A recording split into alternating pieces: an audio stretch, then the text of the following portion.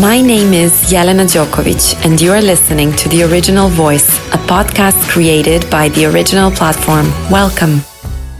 Today's guest is a living proof of how certain setbacks in life, even at a very young age, can propel us to improve, grow, and achieve fantastic things in life. After 2 brain injuries, he was called a kid with a broken brain. Instead of giving up, Jim Kwik focused all of his attention and energy on studying the brain. Today, he's known as the founder of Kwik Learning Institute, and he's been a mental coach to many top CEOs of the world, as well as celebrities and athletes. He managed to hack the brain. And today, in this episode, he's sharing his experience and advices on how to improve our learning, memory, and reading efficiency and efficacy. I enjoyed tremendously speaking with Jim, and as you'll notice, this episode was recorded outdoors in the Wimbledon Commons Park. It is an 1.5 hour long episode with lots of useful and practical information. So take your notes and let's start. Originalny glas. Hi, Jim. This is so amazing. Are you going to tell people where we're at right now? I think I'm going to let you do your part about saying how this is the most amazing place. This is. I've been doing, having conversations like this, for media and stuff. This is the best interview spot ever, and you're the best person to talk to, so I'm looking forward to this. I did my fair share of warming you up for this. Yes, you totally And the did. sun has done its job because we're sitting in the garden next to Canizaro House. I wanted to kind of start this off by saying how we get to meet the most incredible people today in this world thanks to the technology. Yeah. Thanks to technology, we get also some bad stuff in our life, but I always like to focus on the positive things. That's good. And the positive thing is that I get to sit with you, and I've discovered you online. Yes. Through your magic. You are doing your magic of helping people understand their brain and how to find the best use of it.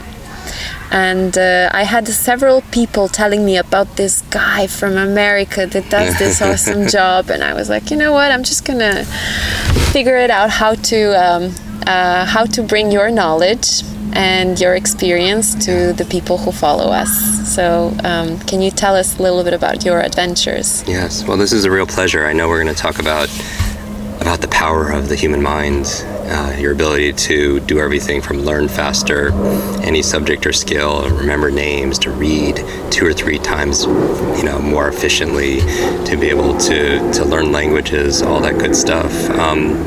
But yeah, when people see me, maybe they see me on video or they see me on a stage somewhere, I'll do these demonstrations where maybe I'll have 50 or 100 people stand up and introduce themselves to everybody else in the room, and I'll memorize all their names, or they'll give me a... That's like the biggest problem of everybody. Yes, this is one of the things. It means that, or they'll give me 100 random words or a 100-digit number, and I'll memorize it forwards and backwards. But I always tell people, I don't do this to impress you. Does it take time for you to do that, or you are in is it a superpower, meaning like in an instant you already know, you don't need to make a stop, or can you lead me through that? Sure. I mean, and I don't do it to impress anybody. I really do to express to people what's possible, because the truth is, you could do it.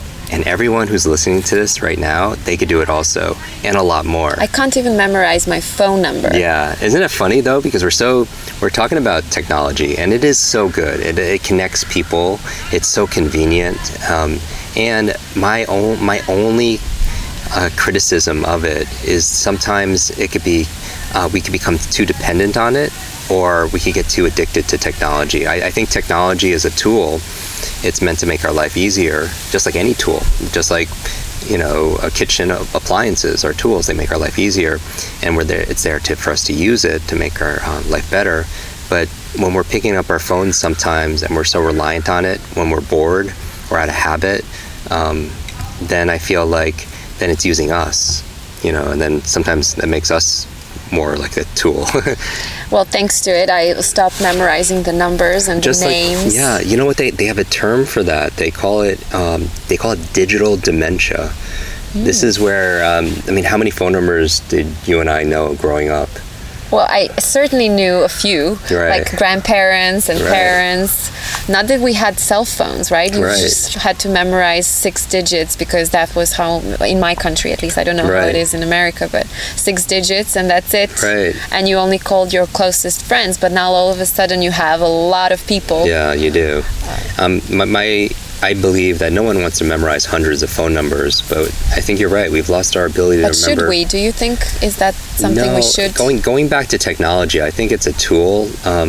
My thing is, if we're so dependent on it, it's kind of like your brain is like mental muscles. Those are your mental muscles.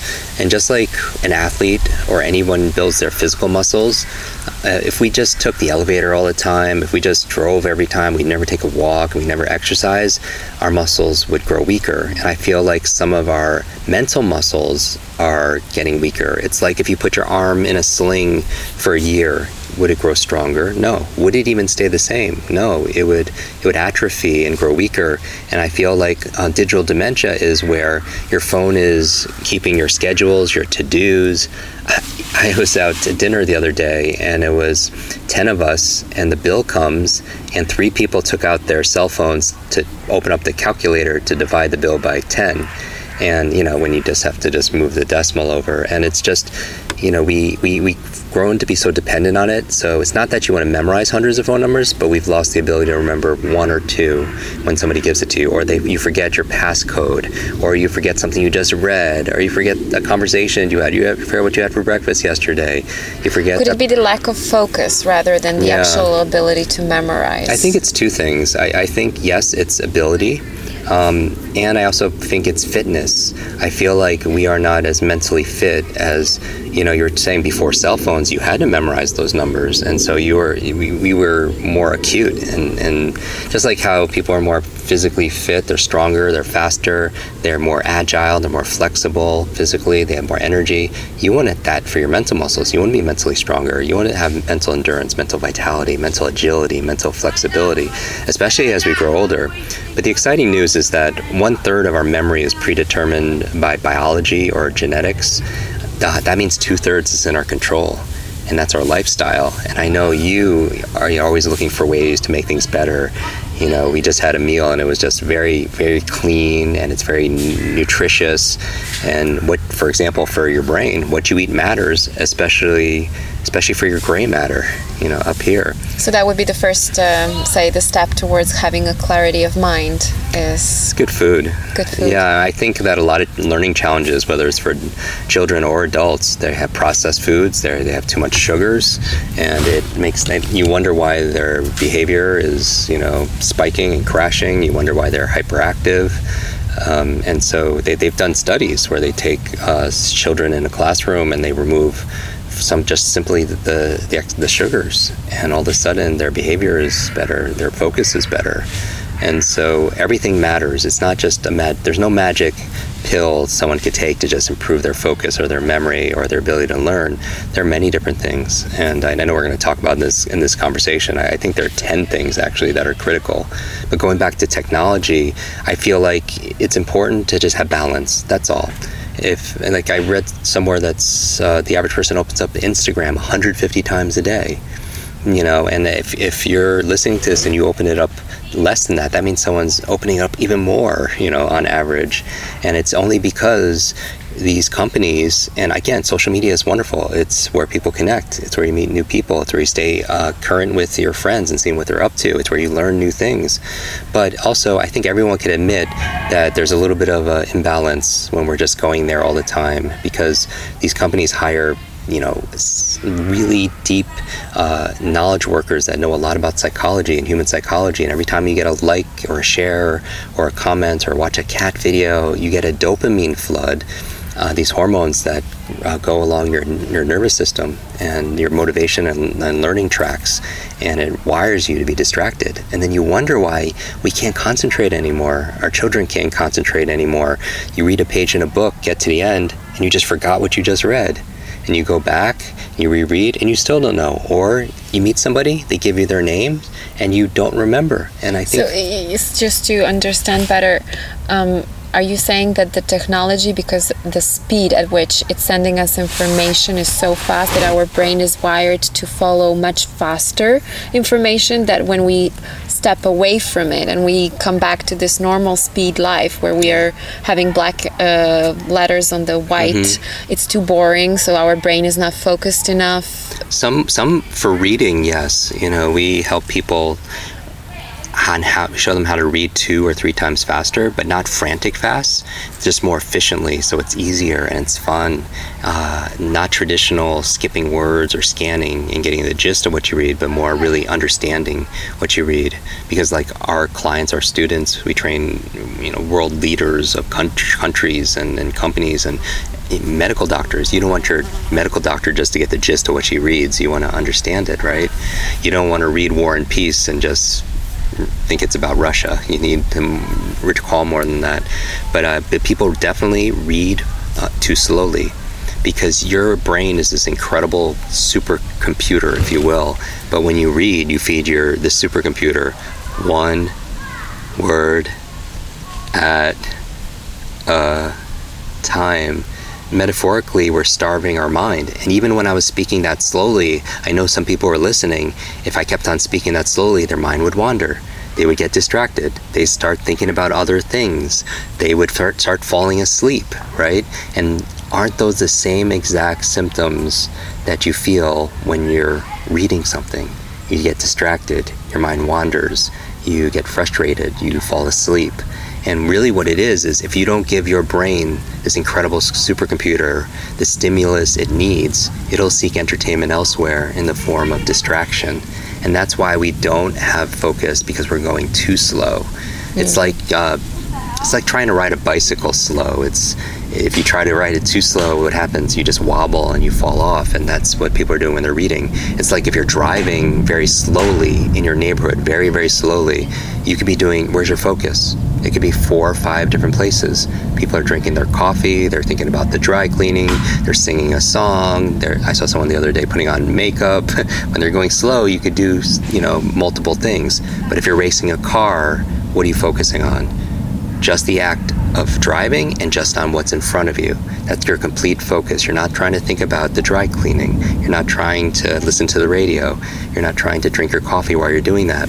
And is it like the flight or fight mode, right? Your brain is basically turning on that mode, and then that's why it's so focused. Yeah, the speed actually gives you the focus, because you have to pay attention, and then because you have greater focus, you have a better comprehension. A lot of people think if you read faster, your comprehension will go down, but with the proper training, it actually increases. You have better comprehension because your concentration is better. Because when you go too slow, your mind gets bored and it starts to distract yourself to keep itself entertained. So I have a question. It might be very relevant for younger students that you are helping. For instance, when we are learning to read, we learn letter by letter, and that's how you read the word. Right. I have stumbled upon a great program that is actually teaching the children from birth, literally from, say, 4th week of birth, the photographic memory. By basically you're showing them those flashcards with the words on it, and that's how they're learning to read. And instead of, because you would never as a grown-up read letter by letter, you would read a word, because you have the memory of how the word is. So that's actually how we teach it, and we go a couple of steps further beyond that. You're right. When children traditionally learn how to read, they have these fixations. A fixation, adults do them too. It's an eye stop. So when your eyes are going across the page, let's say there are about 10 words per line on the average page, right? 10 words per line. An adult, a normal reader, would stop 10 times. They would look at the first word, the second word, the third word. And the reason why a lot of people do not enjoy reading, and they start to count the number of pages they have left in their assignment and for their meeting and such. It's such a chore. It's because, I'm sure that somebody has been there. Right. Because it's not comfortable, because we're not good. We don't enjoy doing things that we're not great at, right? I mean, some people would play They would play tennis a lot more if they were really good at it. And because there's something in psychology called the competence-confidence loop, that the more competent someone is, the more confidence they have. And because they're more confident, they're going to do that activity more and become more competent. And it becomes cyclical, and you build positive momentum. But a lot of people, they don't have the competence for reading. And the reason why is because, are you born with the ability to read? No, it's a skill. And how do we learn it? We went to class for it. But if it's a skill that could be learned, how old were we the last time we took a class called reading as adults? We were like 6 years old. And has the difficulty, has the demand increased a lot? Yes. It's Moore's law. It says the amount of information is doubling every couple of years. It's scary. It seems like nowadays you buy books, they sit on the shelf, and you don't read them. They become shelf help and not self help. And we get so many emails. I mean, we're drowning in information. It's like taking a sip of water out of a fire hose. But we're drowning in it, but we're starving for real practical wisdom. So there is a way of reading books faster and having the memory of what you've read, recollection of what you've read. So where we go above what, so yes, it's children, they look, just how adults look at, they make 10 stops per line. And it's very taxing for them because it's like going through traffic. It's like starting, stopping, and you wonder why your eyes are tired. You wonder why you're getting fatigued and frustrated. Mm-hmm. Children, when they learn, they look at letters traditionally, and they try to spell it phonetically, which interesting. I train a lot of spelling bee champions and such. That's all memory. A lot of people try to spell phonetically, which is the wrong strategy, especially for English, because most words aren't spelled phonetically. The word phonetically in English is not spelled phonetically, right? Exactly. And so it's right. There's these poor learning strategies that we picked up. But like, for example, a good speller, somebody who's a good speller, they'll look at a word that's spelled wrong and it just feels wrong in your body. You know what I mean? Have you ever seen a word that it's spelled wrong and it just feels wrong? Because that's what they call the visual kinesthetic strategy. You see it and then you feel it. That's the proper strategy for spelling. A poor strategy is phonetically, which is an auditory strategy, trying to spell it based on how it sounds. But words are actually just, spelling is just a memory. You don't look at a word left to right or right to left. When you just take a whole picture and just like you see that tree there. You don't look at it from left to right or up to down. You just catch it all at once. And what I'm saying is when children learn letter per letter, they're making even more fixations, even more stops, because they're stopping letter, and that's why they're so slow. Mm-hmm. Where we teach people is not only where adults or normal readers would say that's silly for a child to look at letter, because that's going to take them so long. That's where, we call them quick readers, around my last name, but just efficient readers, smart readers. Just as when you look at letters, what I'm saying is you don't look at the words, you see groups of words. Because you have this amazing peripheral vision that when you look at one word, you could see the word or two to the left and the word or two to the right. And so when you see New York City, you don't just see the new or the York or the city, you see it as all three. So why not? We weren't trained to see groups of words. So instead of making 10 stops for 10 words in that line with your eyes and being very taxing, you're seeing groups of 3 or 4. So maybe it's only 2 or 3 stops, right? And that person's much more efficient. And so the other challenge when it comes to reading that we help with is you think the biggest obstacle is not actually your focus or regression, backskipping. It's actually this thing called subvocalization. When the word means, you ever notice when you're reading something, you hear that inner voice inside your head reading along with you? Mm-hmm. You hear that voice? Yeah. Hopefully it's your own voice. Hopefully. It's not somebody else's voice. But the reason why you're thinking, Jim, why is that getting in the way of my reading? It's because if you have to say all the words in your outside or inside your mind to understand them, that means your reading speed is limited to your speaking speed. And the question is to say it another way, that means your reading speed is limited to your talking speed, not your thinking speed. Meaning a lot of times you could read a lot faster, but you just can't speak that fast. a lot of times people will listen to shows like this or podcasts or audiobooks, and they'll do it at 1.25 or 1.5 times or 2x, right? Because they're like, come on, even when we're watching like, you know, a YouTube video, you're like, speed up, right? And that's what I'm saying is when you're reading, you don't have to pronounce the words, because most of the words that are there, it's just like looking at a driving sign, like a stop sign. You don't say stop, but you understand what it means. 95% of the words you and I read every single day, 95% of them are what they call sight words. Words you know by sight, you don't have to pronounce them by sound. I mean, even think about all the filler words, and, there, because, this, that, like those aren't words. That would be the equivalent of reading something and saying the punctuation, saying reading and coming up to it, and then saying comma, question mark, exclamation mark. You wouldn't say that, but you know what it means. It's the same thing with words. So a lot of challenges that... So you are basically teaching not only children, but grown-ups as well, who have forgotten, like we stopped learning how to read when we were 6. We thought we mastered that, but then all of a sudden, once the school is over, there are lots of emails to read, lots of documents to read, lots of bad habits. I've mentioned to you that my father, for the moment, is struggling to memorize everything he reads, and he's now going back to the maps of mind to figure out, like Tony Buzan, I think that's the author.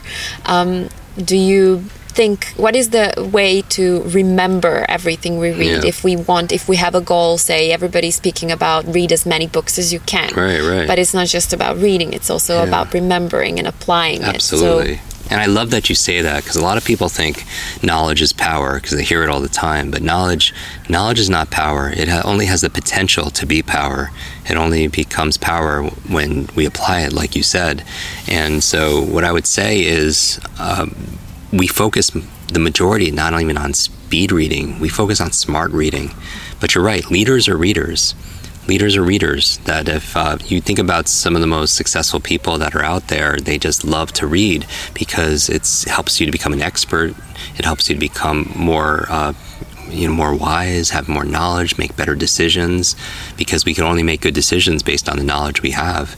It's also 2 other things. What I love about speed reading is it exercises your mind. We talked about how your mind is like a muscle. It's use it or lose it. That you don't have focus, and you don't have creativity, and you don't have energy. You're thinking, what do you mean, Jim? I sometimes have those things. No, you don't have those things. You do those things. So just like, and what I mean by that is about taking nouns and turning them into verbs. So instead of having a memory, you could do a memory. Instead of having energy and hoping you have energy when you wake up in the morning, there's something you could do to have energy, right? So all these things that we thought we have no control of, right? All of a sudden you've discovered a way that we can return the power in our hands. Exactly, because we always have that responsibility. If somebody feels like they wake up and they're not creative, they don't have creativity to write that day, maybe that's their job, or be creative. It's not that you have creativity. There's a process for being creative.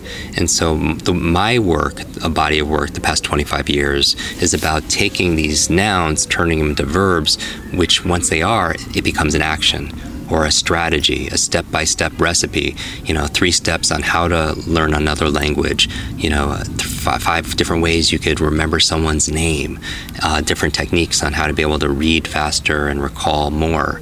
And so you don't have to pretend that, just hope that you have focus that day. There are things you could do literally to go right into focus or right into mindfulness.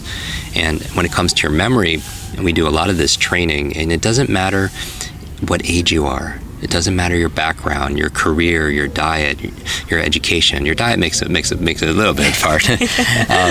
Your financial situation, your gender. Everyone can improve these areas, and really, so it's never too late. It's never, and we know this because. What was the oldest person you worked with and helped? Oh, in their 90s. 90s. Yes. I spent a lot of time. I mean, everywhere for kids with learning difficulties and challenges to seniors that feel like that they've. My grandmother passed away of Alzheimer's. So it's one of the reasons why I'm so passionate about this. In America, the center for where they do a lot of the leading research on Alzheimer's and dementias at the Cleveland Clinic Center for Brain Health. And I go there, and they do all that, and they also do caregiving also for families. But I go there, and we train prevention. we talk about different things. We train the doctors and their caregivers different ways people could really have resilience with their mind, maintain their cognitive capacity, have better focus. Is that possible through Absolutely. Alzheimer's as well? Okay, so because I'm so curious right now. So it really depends. It depends, and I'm not a medical doctor, right? What I have though is we have in our online programs, we have a memory program, a speed reading program, everything. Students online from 180 countries, so we get a lot of feedback. Even this past week, I spoke in total to over 10,000 people. So we always hear all these stories, and obviously, if somebody is really foregone, in advanced degrees of brain aging and such, it gets very difficult, right? My goal is to everyone could always do better. It's kind of like when you see somebody to slow down the whole process of aging. I mean that. So we don't know, because what I'm so excited about when we talk about the human brain is yes, I think it's great. People are going out in space, but I'm looking at the space between our ears. Like those 100 billion brain cells, if you will. Our true genius there. It's great. People are advancing technology, but what about the technology that we have in our gray matter to do all these things? And so we don't know. See, the reason why I'm so passionate about this is, as you know, I grew up with learning challenges. I was put in special education classes, and because I had a brain injury when I was 5 years old, head trauma, very bad focus, very bad understanding. It took me 4 years to learn how to read. So I struggled all through elementary school and middle school and junior high and high school. My whole childhood, I struggled. And so I know what it feels like to feel like you're far behind. I know what it feels like to suffer and to work harder than everybody else and still not get the result. And if I can add to that, it doesn't really stop once you master one thing. Right, exactly. Actually, the struggles do continue. So there is no end in growth. Right. And I think everybody has their own story and the things that they face. But when it comes to difficulty, during difficult times they could define you, they could diminish you, or they could develop you, and ultimately we decide what things mean. And for me, it meant that at the age of 9, one of my teachers pointed to me thinking I was not paying attention or not smart enough to understand, said, "That's the boy with the broken brain." I mean, it was really, and adults have to be very careful. Parents have to be very careful. Teachers have to be very careful. Anyone talking to a child, that could hear, in distance, is your external words become their internal words. And every single time that I didn't do well on a quiz or a test, or I wasn't picked for the football team or whatever, I would always, in my mind, think, oh, it's because I have the broken brain. And here's the thing with self-talk, whether it's our self-talk or children's self-talk, if you fight for your limitations and you say, oh, I'm too old, or I'm not smart enough, or I'm not whatever, your mind is always eavesdropping on your self-talk. And if you fight for your limitations, you get to keep them. When you argue for your limits, they're yours. And I remember I was preparing to run a marathon, and with a name like Kwik, which really is my last name. I didn't use my father's name, my grandfather's name. I had to be a runner, but a lot of pressure when it says, Kwik right on your shirt. I was running a marathon, and I read a book on the psychology of it, one of the chapters, and it said this word for word, because I'm a memory expert, word for word. Said your brain is like a supercomputer and your self-talk is the program it will run. So if you tell yourself you're not good at remembering names, you will not remember the name of the next person you meet because you program your supercomputer not to. And that's what I mean. If people understood the power of their own mind, they would, every single time, even during this conversation, your mind, once stretched by a new idea, never regains its original dimensions. Oliver Wendell Holmes said that.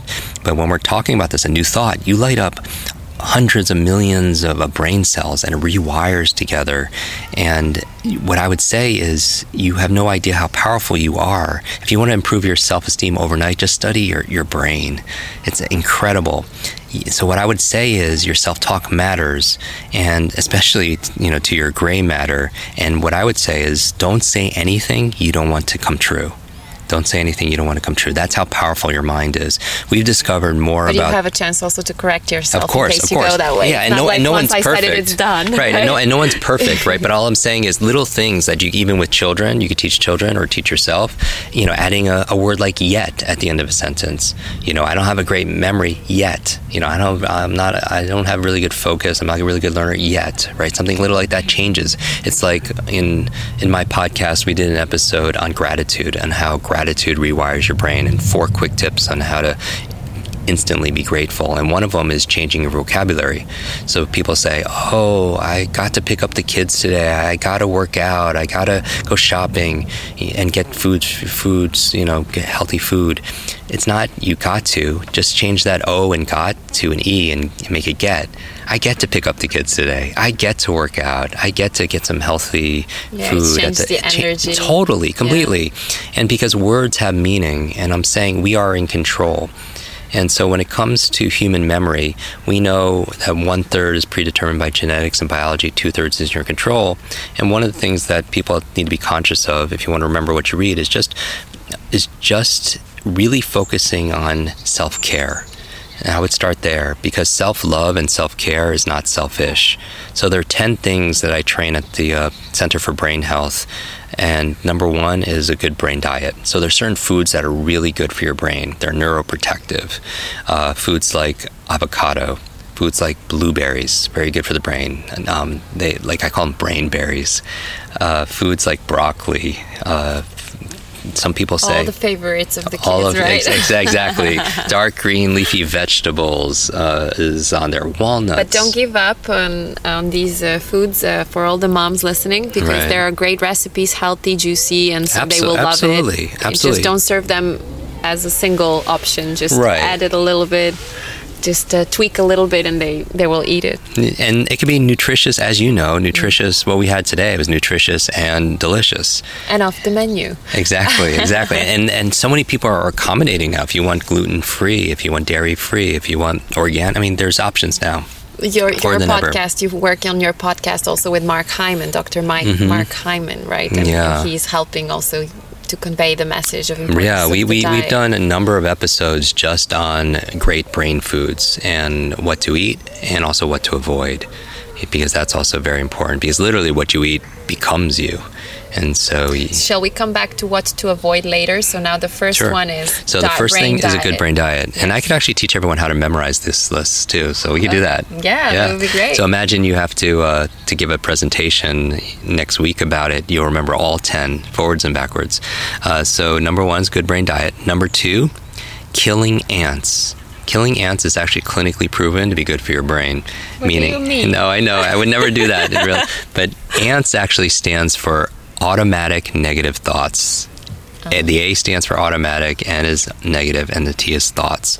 And that was our self-talk that I talked about earlier. You want to keep it as positive, as an uplifting as possible. Shall we stand up a little bit, right? Let's do that. Yeah. Stretch. Okay. And I love this. You hear the kids playing in the background, you hear the birds here. It's quite unusual for this kind of conversation. It is. And that takes us actually to number 3, which is exercise. And you just did that automatically. You did.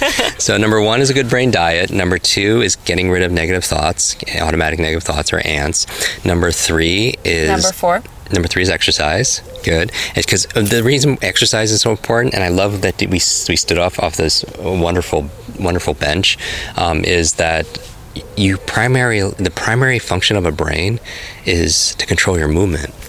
And as your body moves, your brain grooves. But we live in such a sedentary lifestyle. And I'm very concerned about kids, because kids now are growing up on these digital devices and they're not going out to play.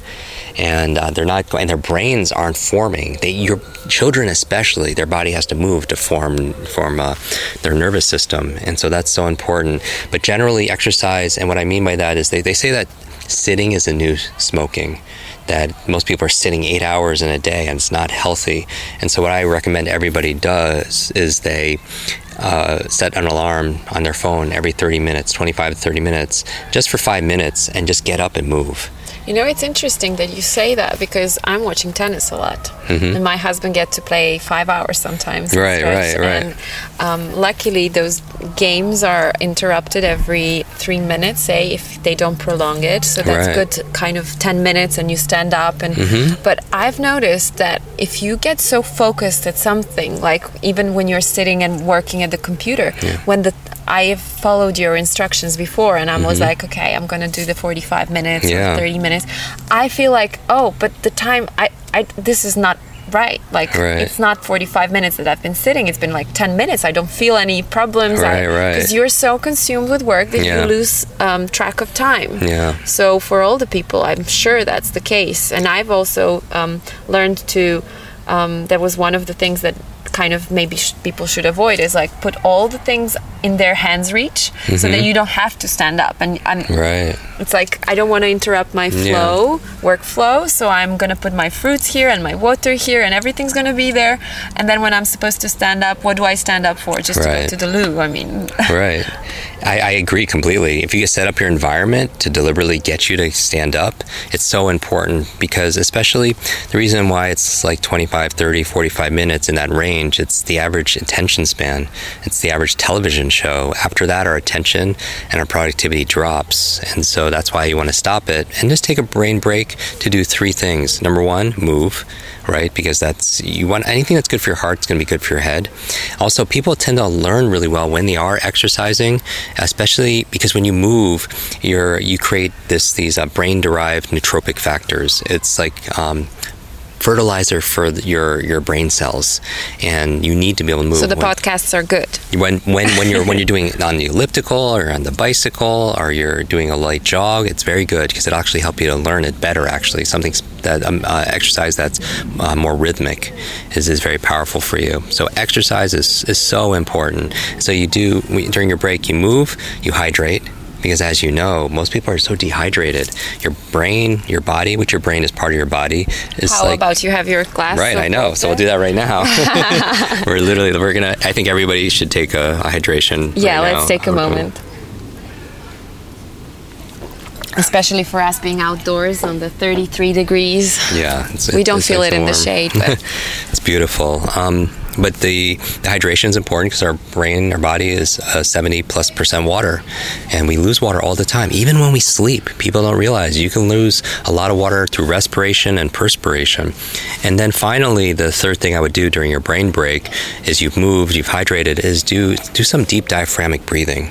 A lot of people have mental fog or brain fog because they're not breathing. A lot of their posture is very poor when they're reading and they're studying, or your kids are working, they collapse. And when you collapse your posture, you collapse your lungs, your diaphragm, and the lower 1/3 of your lungs actually absorbs almost 2/3 of the oxygen. And so you're not getting the oxygen to your brain. And so make sure you do your breathing. When people are stressed, that's when they have very shallow breathing, as they go into fight or flight. And that's not good for learning. They also say that's how the depressed people breathe. Yeah. Shallow breathing. You ever notice also when you're driving around or you see people just on their phones all the time, their posture for the majority, like I invite people to pay attention to this. When people are on their phones and you're just watching them, they're usually bent over like this, looking at their phones, and they have bad posture. If you were to take the phones away and just look at the silhouette of their posture, they look depressed.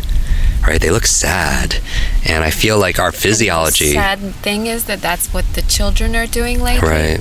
There was a study that I was recently reading regarding children, that maybe if they have to have some technology time, like watching time, TV time, better to put them in front of TV because they can still move.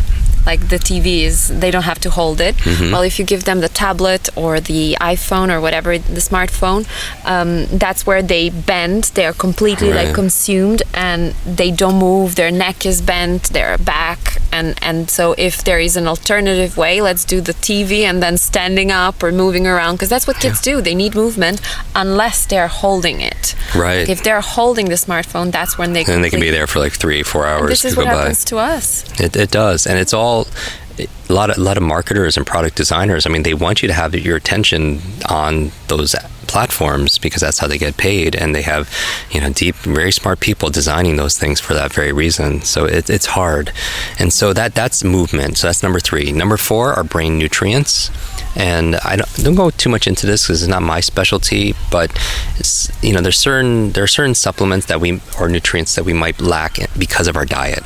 We're not getting it in our diet. I know sometimes when people supplement with a B12 supplement, it makes a difference for them because your brain, thrives. Your omega-3s, for example, are very important. And what I recommend people do... Just any supplement or... I mean, you want something that's quality. I always prefer to get something from food. That's my first go. But I also know that, I've been in 7 cities in the past 3 weeks, and sometimes when you're staying at hotels and you come in at 11 o'clock at night and there's not a lot of options, it's a little more difficult. What I would recommend people go to is a good health practitioner, or maybe a functional medicine doctor, and you could actually have a blood profile. Do you know how many people don't know what is functional medicine today? Really? Oh, yeah. Yeah. We just recently discussed this with our friends. When we mentioned functional medicine, they don't know. Yeah. Basically, the challenge is health and everything, just like any area, has advanced a lot. But some people were just not taught these things. Even doctors, they aren't required to have a lot of training in the area of diet and nutrition. And so hopefully things are more progressive. Functional medicine is similar to how my approach to learning is. It's very functional learning. It's not any one discipline. We don't treat function like, for example, there's certain organs, they work. It's a whole system, right, that's meant to work. And if one thing is out of place, then it affects everything else. But, if you go to a butcher, they know how to do one thing. If you go, then people do what they are trained to do.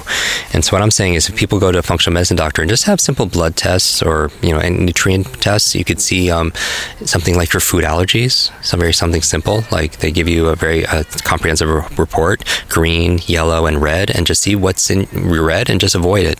What's in your yellow and use it sparingly. What's in your green, enjoy it, but then also test by results also, and and trust your own nature.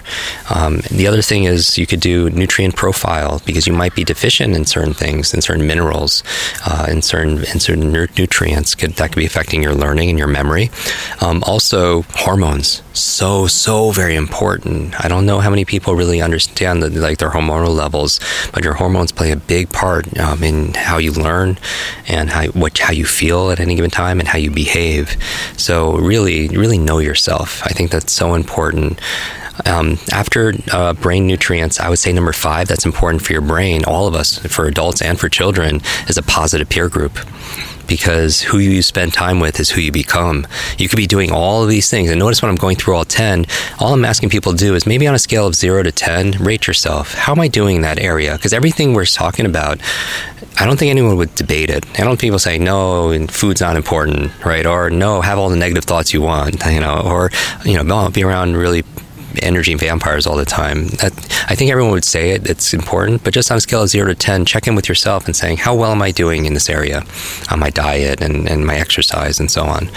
Positive peer group's important because, they say we are the average of the 5 people we spend the most time with. Now, that's like very, self-help, something you put on Instagram or something, but there's actually science behind it, that we know it's not just, your health is not just your biological networks or your neurological networks, it's your social networks. Like whether or not someone smokes or not has less to do with their biology and more to do whether their friends smoke. Is going to influence you more to smoke, for example. And so what I would say is, in the neuroscience of it is, we have these things called mirror neurons. And mirror neurons are your imitation, your empathy neurons. So it's like when you're watching a sport, and I'm watching a tennis match, and you could feel what the players are doing, those are your mirror neurons firing off. When you're watching a movie, and you could feel what the actor or actress is going through, those are your mirror neurons. So we are constantly imitating people around us. And that's why parents and adults and leaders for teams, you have to be very careful, because people don't do what you say, they do what you do because of that. And what's the reason why people don't do what they say, they do what you do. Right, because that's what, and it's better well done than well said. People could say anything, but really, our actions are what speak louder than words, right? And the reason why is because we're always imitating people because of these mirror neurons. We feel empathy around people we are around on a constant basis. And what I'm saying is being around a positive peer group, how it's brain healthy, is if you're around people that are negative, that that put you down, that suck your energy, that has an effect on you, because you start not only feeling bad, but you also start adopting those behaviors, because you start imitating those beliefs. But if you're around people who are cheery, that challenge you, right, that educate you, that cheer you on, you're gonna, you start adopting those beliefs and those behaviors and those habits. So positive peer groups, very brain healthy. Also, by the way, the positive peer group is important because I also read a study recently that said loneliness, just the feeling of not feeling connected to people, will increase your chance and risk of dementia 65%. Wow. And that's what I'm concerned about. Again, I like social media because it creates opportunities and connections where maybe they're not there before. But also, social media, some people feel this social media depression. You see everybody's happy life because that's all most people put on there. And you see the trailer of, the highlight trailer of their month and their days, and people think that's their life. And then they're comparing themselves to something that's not completely true. And so that's a challenge. Number 6 is a clean environment. And you know this, right? Like how good do you feel when you organize your desk or you clean up your laptop, you have clarity of thought. And I don't just mean clean environment and have your kids clean the room. That's important because your external world is a reflection of your internal world. What I would also say is clean environment, like the quality of your air. Right? People don't realize that pollutants and how sensitive your nervous system is. The purity of your water that you're drinking. When we're going back to water, so I mean clean environment in all respects. After that, number 7 is you're making it very difficult for all of us to memorize. No. And here's the thing: I'm gonna teach you in 2 minutes how to memorize these 10 things. Okay. Yeah. Number 7 is sleep. All right, and we know this. We had a conversation about this earlier today, that if you want to have a healthy brain, a fit brain, you need sleep for 3 reasons. Number 1, it's where you actually consolidate short to long-term memory. If you're having memory issues, you might want to look into your sleep habits, because that's actually, a lot of people in school, they didn't study, they crammed, they pulled all-nighters, and that's actually not good for your memory and your brain. So short to long-term memory. Number 2 is you also want to... About the students, I have to just ask, is there... Okay, thank you. Is there a way to train your brain when is the most optimal moment, optimal time for learning? Because I know students, for instance, they choose to study overnight, and that's where they kind of feel like they are the most productive, probably because the least distractions are happening. So I was wondering, what do you think of that? Can you train your brain so that it shuts down for the night and then you kind of work throughout the day? The answer is yes, but there's a caveat to it, and it's just like with many things. And so you could train your mind to do amazing things, right? And also, based on our body type, what science is saying is we have certain predispositions, just like we're not all genetically the same. And they're actually, this science, I did a podcast episode on this, on chronotypes, and it's called The Power of When, because people are always talking about what to do or how to do it, or the power of why, right? Finding your purpose. But very few people are talking about what you're asking, like when do you do these things? And so chronotypes, they're basically 4 different body types, and they're like animals. And you kind of know this, right? Because it's in our language. It's like, are you an early bird or a night owl? Those are kind of, and that gives you an idea. Some people really love working out in the morning. They love studying first thing in the morning. Other people are much more creative at night when everyone's asleep, and they have at 2 a.m. they love doing their thing. So there's definitely a preference that we all have in our how we're physiologically set up. Just like we're preferences, around food, and if we're left-handed or right-handed, we all have different strengths and such, and predispositions. And you could also train, because sometimes, for example, actors that have to film, maybe they're not night people, but they have to film from 6 p.m. to 6 a.m. It's very difficult, right? Because they have to change their sleep schedule. There are ways to do that, but it's always a little bit better to do it the way you're set up, because you're not fighting against your nature. Right? You could train anything, but it might not come as easy because you stretch back to where your strength is. And there would be also the case for people who have these routines for all their life, and now they're trying to kind of offset them and relearn, unlearn, maybe. maybe unlearn their bad habits and then learn new thing. Unlearning is more difficult than learning, isn't it? It is, and I find that, you and I have the shared passion for children's growth and learning and education, and I love it because they haven't learned a lot of bad habits, bad reading habits, bad studying habits, bad remembering. Blank sheet, right? And you can install new, positive, powerful, and empowering things. I would say that. So we in our podcast that you're referring to, we've done 2 episodes on habits, and habits are sticky. They say that about 40% of our day is spent habitual. Even our thoughts are habits. They say we have 60,000 thoughts a day. 60,000 thoughts a day. That's too little. The challenge is, and they say 95% of the thoughts are the same thoughts we had yesterday and the day before that. That's why there's not a lot of change, because there's very little newness that's there. But we've discovered more about the human brain more in the past 10 years than the previous 1,000 years. And when we're talking about things like neurogenesis, that your brain, you literally could create new brain cells to the day you die. Genesis, like birth, and neurobrain.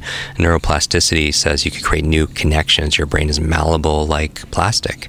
And every time you have a new thought, you can make new connections that weren't there before. So, for example, Einstein's brain wasn't any bigger than anybody else's. It was actually smaller, weighed less, but there's certain parts of his brain that had high levels of density because there were lots of connections, because he would do these thought experiments. He would use his imagination, and that's why I know you could train creativity. And so going back to, we could go forever. I know. This, I want to talk to you. I could talk to you forever about this topic. But going back to sleep, this second reason why you sleep, besides short to long-term memory, is it cleans the plaque out of your brain.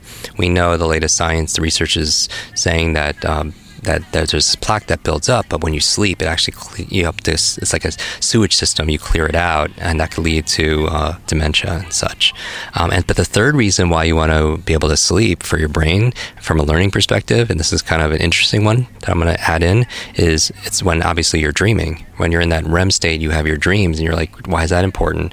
Is because people don't realize this, but when you're learning all day, or you're at school, or you're working and you're trying to solve problems, your brain doesn't shut off at night. If anything, it's more active. It's actually more active. And you're coming up with solutions. You're coming up with new answers and insights. The challenge is when you wake up in the morning, you forget a lot of your dreams. And so that's why one of the most powerful podcasts I did was How to Remember Your Dreams, like 6 different things. But here's the reason why, just for everyone to remember this, and you will because of these reasons. When you look around in culture and technology, a lot of culture, technology, literature, music came from dreams. Came from like the creator's dreams. So, for example, we're here in London area. Mary Shelley came up with Frankenstein in her dream. Paul McCartney came up with the song Yesterday in his dream. A chemist came up with the periodic table in his dream. It's amazing. Elias Howe created the sewing machine in his dream. So what are we dreaming about that's amazing, that could be solving a lot of our problems and taking our life, our business to another level, but we forget. So remembering dreams. So that's why, but you can't dream unless you're sleeping. Right. So not to go into depth, go visit his podcast and learn how to remember your dreams. Yes. That's important, and I'm going to go and do that, because now I would love to ask that question, but I'm like, okay, let's go back to number 7. Right. So, is it 7? Yeah, 7. Okay. So 7, yeah. So 7 is sleep. And then number 8 is brain protection. Brain protection. If you want a great memory, if you want to have a healthy, vibrant mind, you need to protect your brain. And so it's tough, with kids. Sometimes they're playing sports, and so just make sure they're wearing a helmet, or avoiding, as adults, avoiding extreme sports. And so I don't just mean protect your brain from physical trauma, because I've done a lot of work with, the NFL and players like that to help get their brain back and such, because your brain is resilient, but it's fragile too, and that's what's a real challenge. But I also mean protect your brain not just from physical trauma, but also things like electromagnetic fields, like EMFs, they called it. We weren't, you think about all of like the electricity that's here that wasn't here when we were hunter and gatherers, right? And so much from our phone. We do not know. I did a whole podcast episode talking to Dr. Joe Mercola, and he was sharing science and research about how electromagnetic fields from our phones are affecting our brains, because we always have our phones right by our head, and it's really scary because... And so many people sleep next to their That's phone. it. Children. I read recently that over 90% of children sleep with their phones underneath their pillows. Oh. And what's that doing? We just don't know what that's doing to the human brain. Because there are also apps that are measuring what your level of what are your sleeping cycles. Mm-hmm. And so people think they have to sleep with their phone under their pillow to have that done. But I mean, how does that thing measure your brain waves if it's not next to your head? Yeah, I mean, I would be choosy. Like for me, I use a device it's a ring actually, and I just put it on. I turn it off, the Bluetooth off, and then it just records everything. And then when I turn my phone on in the morning, it just uploads automatically. So it's really just like anything else. It's just good, better, and best. And finding something a good resource that works for you. Okay. So protect your brain is number 8. Number 9 is new learnings. If you want a really healthy, vibrant brain, always be learning, and that's why brain grows by use. It does, because neurogenesis and neuroplasticity create new brain cells and new connections. It requires 2 things: nutrients and novelty. Right? You mean novelty, meaning just like you would work out your body, you would do curls or something for your biceps. That would give it novelty, and then you give it nutrients to feed it, right? And same thing with your mental muscles. You need to give it novelty, new ideas, new thoughts, new learnings. So number 9 is new learnings. Also, it adds to your longevity. I don't know if you saw this, but it was on the cover of Time magazine. They did this study on these nuns, and I call them super nuns because they were living 80, 90, and above. And they wanted to find out how this community of women were living so long, and not only so long, but so well. And they've discovered half of it had to do with their emotional gratitude, their faith, but the other half had to do, they were lifelong learners. They were always challenging themselves. They were having deep conversations. They were reading all the time. And because of it, they feel like it added years to their life. But not only that, it added life to their years. So they were growing older, but they were still vibrant, right? And still alive. So that's number 9. And finally, number 10, what's important, again, no matter age, whether it's a 3-year-old or a 33-year-old or a 99-year-old, is stress management. Stress management, meaning that we don't realize how much stress we are under all the time because it's always there. It's like a fish. Fish never see water because they've had it all the time, right? So they don't see what's always there. And we're under so much stress, digital stress, demands, overload, overwhelm, every environmental stress, emotional, all these kind of stresses. So basically with these 10, you covered a whole life. So I mean, really. And can we pick the top 3 or 4 to kind of impact? Well, here's the thing. Here's the thing. People could do with, so all I'm saying for stress management, when you're stressed, you go into fight or flight, which is okay if you need to do something physical, but it's not good if you need to study. A child has to study. It's not good if you need to give a presentation at work. And it literally creates cortisol, adrenaline, and chronic stress, like over a long period of time, actually shrinks the brain. And so it literally could shrink your hippocampus, where your memories are and everything. And so your memories are formed. So it's a big challenge. And so how are we coping with stress? What mindfulness practices do we have? Massage. What are you doing to lower your stress levels? So those are the 10 keys for what I call unlocking your quick brain. And I think everyone would agree. Each of them are important. You can be doing all of that and be really stressed, and it's going to affect your productivity and your performance. You can be doing all of this but not sleeping. You can be doing all of this and have a head injury. You can be doing all this and just not challenging your mind and learning new things. So find the areas that you're not putting attention to, and I would encourage you to put attention to there, and then watch yourself elevate, right? Now, here's the trick on how to memorize all 10. All right, this is going to be fun. So if you've ever... Let me see what I remember from now. So let's test my memory. Yes. So number 1 would be nutrition, brain nutrition. Mm-hmm. 2, exercise. 3, environment, the peers. Well, I think number 4, hydration, if that doesn't go under. Okay, I'm going to go 10. Stress. And sleep. And a new novelty. And Yeah, I think I've covered it all. I think it was six. That was good. That was good. So here's the technique, and I think everyone could go through it and see how they remembered it also. So if you want to remember all 10 and you wanted to do it in order, like you had to give a presentation at work, I train a lot of actors how to memorize like their scripts and memorize their scripts faster and longer, or speed read their lines and such. This is how I would recommend it. Now this is a 2,500-year-old memory technique from Greece. And because back then they didn't have printing presses, they didn't have smartphones, they didn't have all this stuff. So how did they remember things? How did they pass on history, around campfires and such? So they use this technique that let's call it the location method. They use very specific locations to store information. And where it came from was there was a Greek orator named Simonides. He's giving a poetry reading, and when he left the building, something really tragic happened. The building collapsed and killed everyone that was there. And because he was the lone survivor, he had the responsibility of helping family members identify their loved ones. And he was able to do that for every single one of them because he remembered where they were sitting. And you could do that too. I think everyone has that superpower. You could think about something you went to recently. Maybe it was a dinner and you remember where everyone was sitting, in what position. Because what we've discovered is we store information in space. Like, think about it as your survival. As a hunter-gatherer, you didn't need to memorize numbers or words as much as you needed to remember where the things were. Where's the clean water? Where's the fertile crops in the soil? Where's the enemy tribe? That was always like your survival. So we store information in space. And to prove it, here's a question. When you forget someone's name, what's one of the first questions you ask yourself when you forget someone's name? What's your name? Yeah. After it's like, what's the person's name? Most people ask themselves like, where do I know this person from? Right? Because the where, the place, the context gives you the content. Because once you know, oh, they're from there, then it gives you more of the information. But we store information in place. So what we're going to do is we're going to take places, like a place that we're familiar with. It could be your home, it could be your office, it could be, let's actually do it on our body.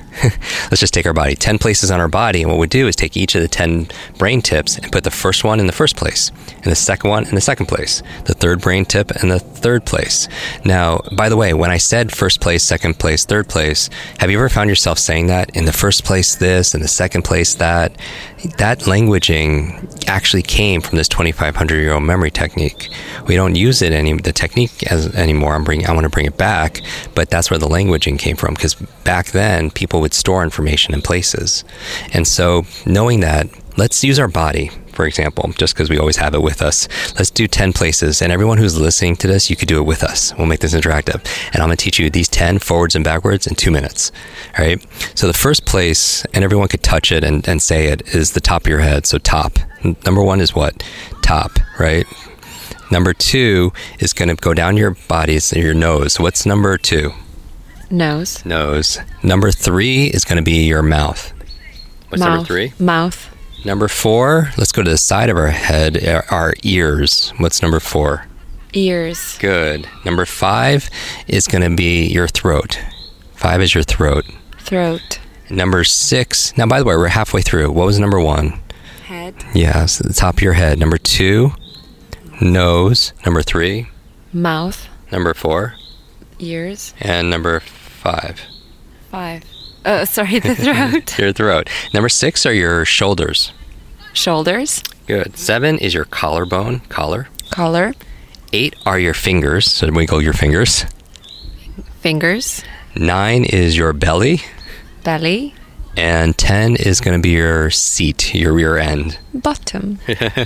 Okay, great. So there are 10 places on our body. Now, here's the technique. If you want to remember the 10 keys for unlocking your quick brain, the key is to turn each one into a picture. That's the ultimate tip.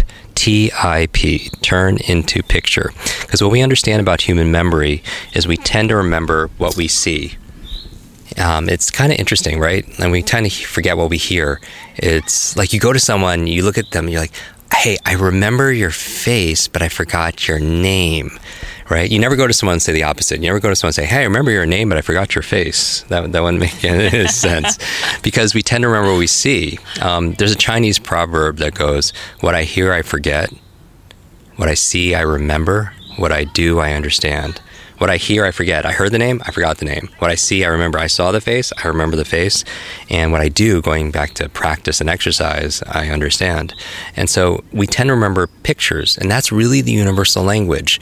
When we got on an airplane to be here, you don't see the words "no smoking" on an airplane. You don't see the words "fasten your seatbelt." What do you see? Pictures, because that's the universal language. We think in pictures all the time. We dream in pictures, right?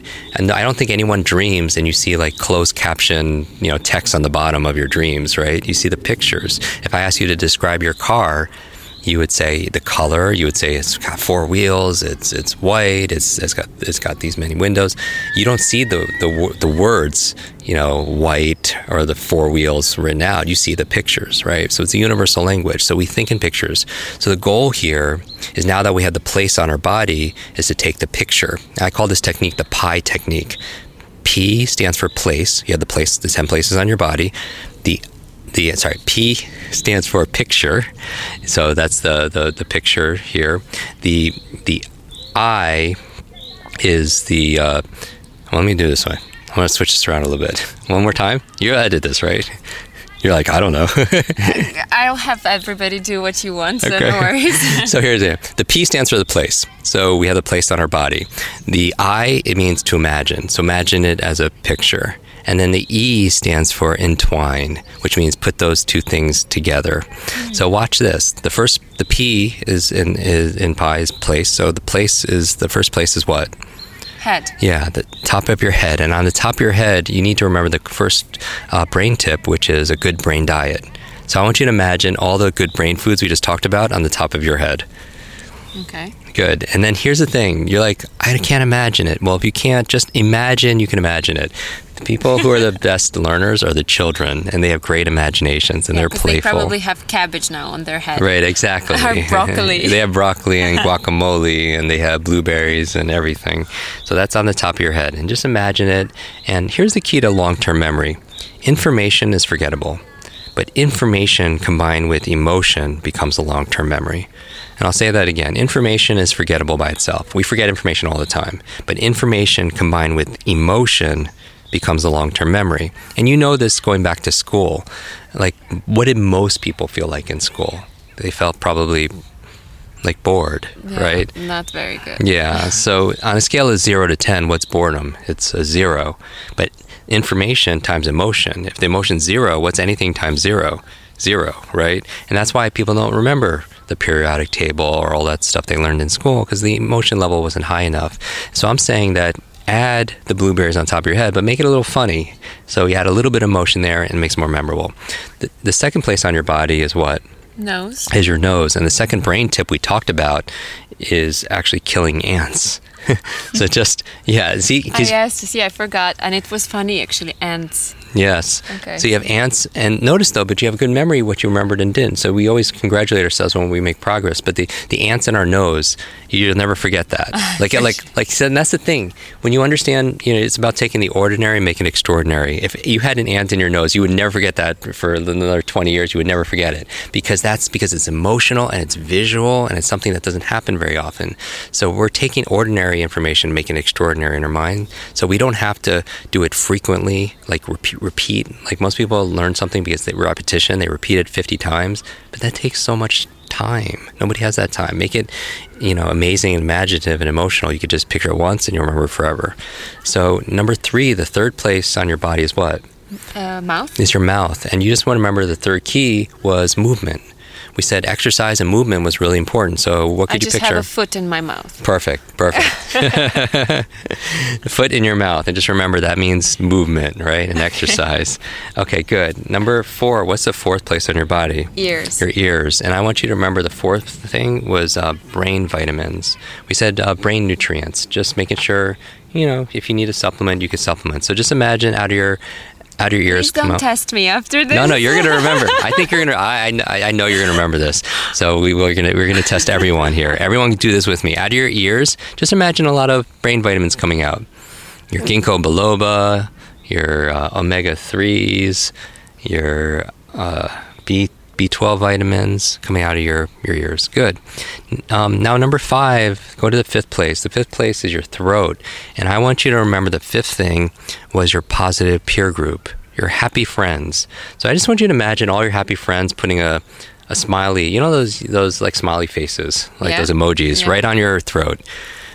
Just think about your happiest friends, and they're putting happy faces on stickers, emojis on your throat. Or all your friends hanging on your neck. Perfect. Even whatever, and that's the best thing about this. Whatever you come up with, whoever's listening is the best. What works for you. Now, by the way, let's actually test this. What's the first place on your body? Head. And what was the brain tip? Broccoli, food. Yeah, nutrition. All the brain, nutrition, food. And the second place on your body is what? Oh my God, ants are coming out of my. Yeah, so get rid of those automatic negative thoughts, ants. Okay. And number 3 is what? What was in your mouth? Exercise. Exercise. Good. I'm not gonna say good. It's not in my mouth. The number 4 is what? Ears and lots of good vitamins. Yes, good vitamins. Nutrients. And number 5 on your throat is what? A lot of friends. Yeah. Positive environment. Positive friends. Environment. Good. Now number 6 are your what? What's on your place? 6th place on your body is your what? The shoulders. The shoulders. And I want you to remember clean environment. So that was what's important. So how can you imagine clean environment on your shoulders? Maybe we know clean environment's good for your brain. Maybe I see brushes on car brushes. Car brushes cleaning your shoulders. Maybe somebody's mopping or vacuuming on your shoulders. Yeah. And you might be thinking, somebody listening could be thinking, this is so childish. Again, who are the fastest learners? Children. How fast can they learn a musical instrument compared to how fast can they learn another language? And so they're playful. So imagine clean environment. You're just seeing mopping and vacuuming and sweeping and brushing. Good. That's number 6. Number 7. What is that going to be like? Clean environment. Clean environment. Yeah, there is cleaning with the brushes. Okay. Number 7 is your collarbone. And you want to remember sleep. So what can you picture for that? Maybe like a hammock, like a hammock, and somebody's going to sleep right on their like imagine a hammock there, hanging up, on your collar like a necklace, and you're using it for sleep. Okay. And let's see how memorable that is. 8 are your fingers, and you want to remember brain protection, which basically for me is wearing a helmet. If I would wear a helmet all those times I had the brain injury, I would be a different place. Imagine the boxing gloves. Mm-hmm. Why not? Yeah. On the fingers. Is that too is that not? You want it to stand out. Yeah. Oh, that's a great word. Ordinary. Yeah. You want to make it extraordinary. So maybe put helmets. 10 helmets on each year. A helmet on each your finger. Okay. So you have 10 helmets, maybe with your favorite sports team. And then finally, we're wrapping it up, 9 and 10. Number 9th place on your body is your belly. And I want you to remember new learnings. So if I say new learnings, what symbolizes learnings? Books. So imagine like a bookshelf right on our belly. Like just all your favorite books around your stomach. Okay. And just see the titles. What are some of your favorite titles? Harry Potter. Oh, yeah, I like that. That's where we are now. This is like Harry Potter land. Okay, so Harry Potter, all volumes right there. J.K. Rowling would be very happy about that plug. And so books all over your belly. And finally, the last place on your body is what? Bottom. And then you want to remember stress management. And I don't really know, but whatever anyone pictures, that's what you picture. Whatever symbolizes stress, maybe you're getting a massage or something, whatever. Okay, that's in your mind. Now, you are the expert. You listening to this. You are on stage. You're maybe going to give a talk at an event. Maybe you're coming to one of our Quick Brain, meetups, and you're going to give a talk at our conference. And you need to remember the 10 keys. But what's important as a public speaker is you always need to remember them in order. That's what's important, because what's hard is you go through it and then you answer somebody's question and you come back and you're like, oh, where was I? I lost my place, right? But here you'll never lose your place because it's right on your body. You have all your notes on you. I did this with a child, and he was struggling all through school and grade school, and I taught him this method, and he got an A on his test, his first A he's ever gotten, and his parents were flipping out. They're so happy, and his mother was like, "How did you do this? That's amazing." And he looked at his parents like, "I cheated." And I was like, oh no, you didn't just say that. He's like, what? She's like, what the father? She's like, what did you do? And he's like, I cheated, just like Jim taught me. I was like, oh no. And then I was like, what do you mean? He's like, how'd you do so well? It's like, I had my notes. You mean, the father was like, you took your notes in for the quiz? He's like, no, I had my notes, but they were on the inside. And he pointed to his brain. He looked at his whole body, and he had all the notes like inside his imagination on his body for all the tips. So now it's your turn. You're on stage.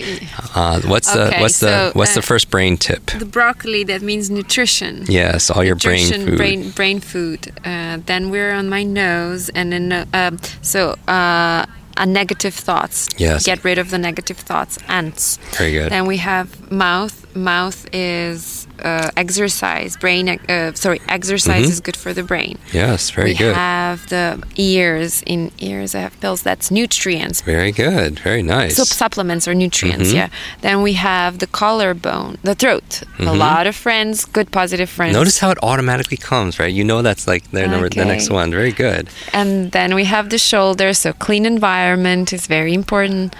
We go to the collarbone, where we are good sleepers. We have to sleep. Yes, you see the hammock there, the sleeping. Good, very good. And I have my fingers, and the protection is very important. Brain protection, wear protection, whatever exercising you're doing that is extreme. Yes. And my belly is full of Harry Potter books, so that means learning, novelty. Always learning, novelty. Very good. Good books. And stress. Please, let me not tell you what I've imagined. That's awesome. Good job. Thank you. And now, by the way, can you do it backwards? Yes, I can. What was the number 10? The stress. Very good. Get rid of the stress. Good novelty. Introduce always novelty. Protection of your brain. Good sleep. Very good. Then clean environment. Lots of positive peer encouragement. Very good. Supplements and nutrients for your brain. Exercise is important, and negative thoughts. Get rid of negative thoughts and eat healthy, balanced diet. That's awesome. Thank you. You have a quick brain, forwards and backwards, and it took more time to explain it and to be able to than actually it does to do it. And what people could do is they could do places like their home. Like, what if you were just to imagine you're standing in the doorway of your home, and maybe it's the kitchen or the dining room or wherever, and you just look around and go clockwise. You know, maybe the microwave is number one, the first place. Maybe the stovetop is the second place. Maybe the refrigerator is the third place. Maybe the dishwasher is the fourth. And maybe the sink is the fifth. And then go into the next room. Maybe the bookshelf is the sixth place. And the fireplace is the seventh place. Maybe the cat stand is the eighth place. The television is the ninth place. The couch, the sofa is the 10th place. And you could just go room to room. And all of a sudden, you could put a grocery list there. You could put... I like the song... Head, shoulders, knees and toes, Maybe that's going to help us, but you have to have 10, or it doesn't... You could have as many as you want. You can make this however you like. So you could go to room to room to room, and then if you were reading something like some of our favorite books, 7 Habits of Highly Effective People, you could put each habit on a different appliance in your home. Some people that are salespeople, they'll go in with their briefcase and they'll use like the zipper would be the first place, the pocket would be the second place, the side thing would be the third place, and they'll put client information. So when someone's having a conversation with you, they'll think of key points and they'll take images and just stick them there.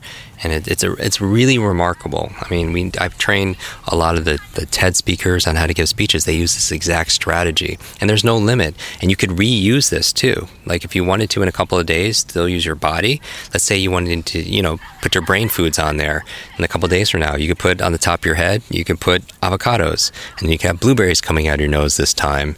You could for number 3, you could have broccoli and so on. You have turmeric, which is one of my favorite brain foods, in your ear or something like that. And you can make it fun. That's the message here, is that when you're using, it's not how smart you are or how smart your kids are. That's the wrong question. It's not how smart you are. It's how are you smart. It's how are we smart? Because we have genius Really, we have genius inside of us. Our brains are incredible. They just don't come with the owner's manual, instruction manual on how to use it. But yet, it's our most greatest asset that we have. Our minds control everything, our careers, our relationships, our health or lack thereof. And so it's what they call a focal point. A focal point is the one thing you could get better at, and it just makes everything in your life better. It's pretty exciting. I feel like we can go forever with this, but I wanted to ask a final question as a key takeaway for this. So you had your own, let's say, disability to fight with. Like, we are given these bodies and they come with their strengths and weaknesses. Yeah. And from what I've learned from you in this several hours we spent together is that we can overcome our weaknesses, or we can turn them into strengths if we believe, if we love ourselves, and if we are open-minded, meaning we want to learn. Right. So what I would love for you to share with, how is your journey so far? Is it getting easier? Because you have always, once you overcome one weakness, there is another one coming up. How is this journey? I would say that life always has its challenges, and it's interesting when you say this journey, because we do an annual event where we do brain training for a few days, and we have a lot of interesting people come. And one of the people in the audience was Quincy Jones, the music producer. And I brought him on stage. I asked him to come up to just talk to him like you and I are talking, because I thought he would have some powerful things to share. And I asked him about, as I said, everyone always hears about your successes, right? We are the world and all this great stuff. I want to know what your biggest problems are. What are the biggest problems that you're facing? And he's like, Jim, I don't have any. I was like, what do you mean? It's like, we all have problems. He's like, when you're building this thing, you did Thriller, or, all these things, like, what were the challenges and the problems? He's like, I don't have any problems. I have puzzles.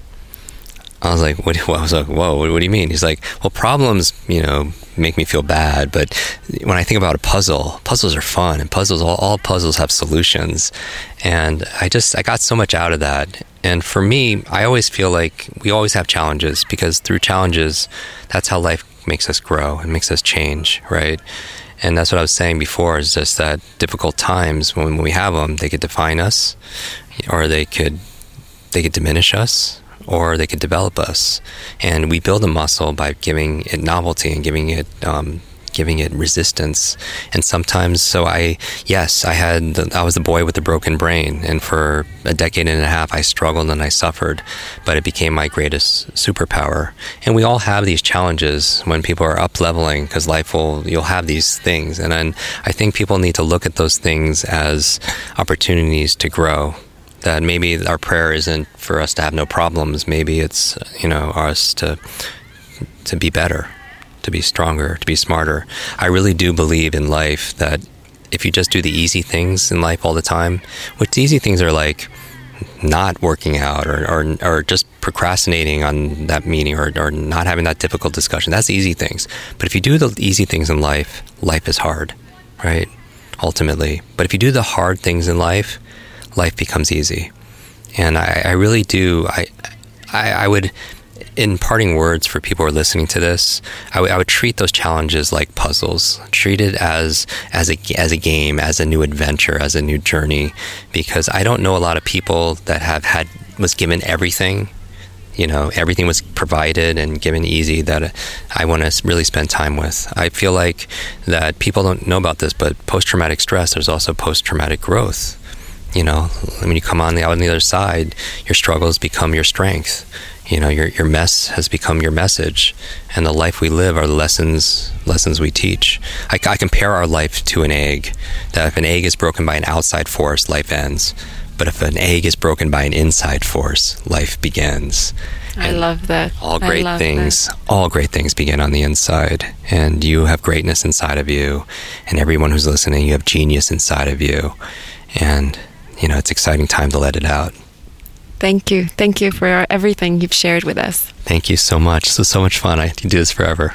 Great. Well, maybe next time we do your journey to becoming an entrepreneur, because you turned your weakness into strength, and you also made business, which is something you love to do. And if people can choose to do what they love every day, they wake up with this positive thoughts and energy. Yes, amazing. Where are we gonna record that one? Well, let's talk about this. Okay. Thank you. Jelena Đoković, originalni glas. You've been listening to the second season of Original Voice, a podcast created by the Original Platform. Through Original Platform, we want to promote authentic individuals whose dedicated work is changing the world and making it a better place. You can address all your questions and suggestions to our email orgnl@novakdjokovicfoundation.org. You will find in the description of this episode all our contact details, and make sure to follow us on our website originalmagazine.com and our social networks so you don't miss our new episodes. My name is Jelena Đoković, and you are listening to The Original Voice, a podcast created by The Original Platform. Welcome.